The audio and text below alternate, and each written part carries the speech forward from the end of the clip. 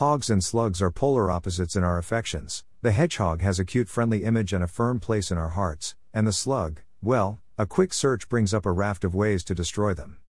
But if we are to save the endangered British hedgehog, we might need to change our thinking on these slimy inhabitants of our gardens.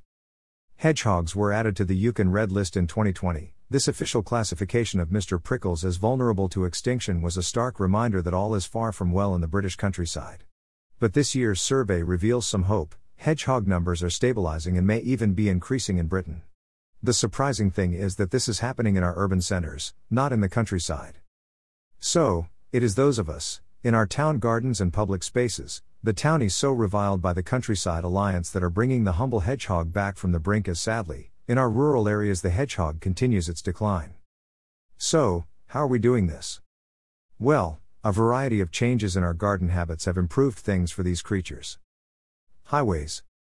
Hedgehogs have faced a growing number of literal barriers as we have increasingly fenced our gardens, and the awareness of the impact of this barrier has over recent years led to the community initiative known as Hedgehog Highways.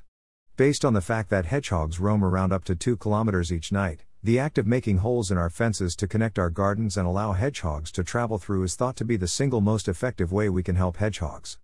And this is an idea that has grown in popularity all over Britain, just as it has brought communities together. Messy gardens.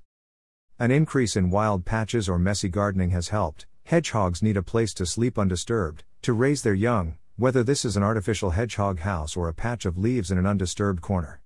Lockdown brought us home literally, and that included our gardens, which grew in importance as our world shrank.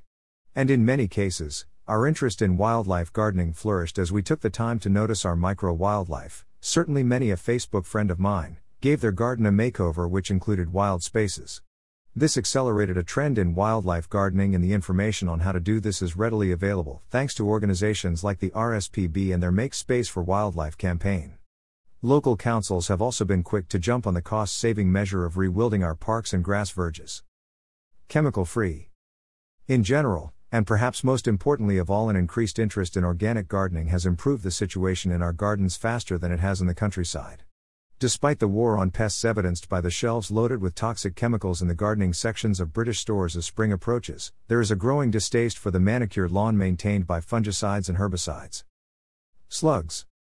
The hedgehogs love munching on slugs. In what could be a game changer for hedgehogs comes the news this week that the great bastion of British gardens, the Royal Horticultural Society, has decided to stop its war on slugs.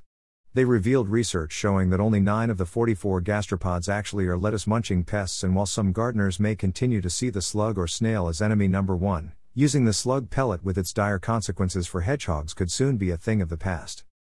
Greater than amid the climate and biodiversity emergencies, now is the time to gracefully accept, even actively encourage, more of this life into our gardens. Greater than RHS entomologist Andrew Salisbury. Food, shelter and freedom to roam. By welcoming slugs and breaking down fencing barriers to hedgehog movement and leaving space for wildlife in our outdoor space, we could see a rapid uptick in the numbers of our cute prickly garden visitors. Because, like us, their needs are essentially simple: food, freedom to roam and forage, and somewhere to rest their heads. And we can give them all of this in our towns and cities. Read more about hedgehogs from the latest survey here.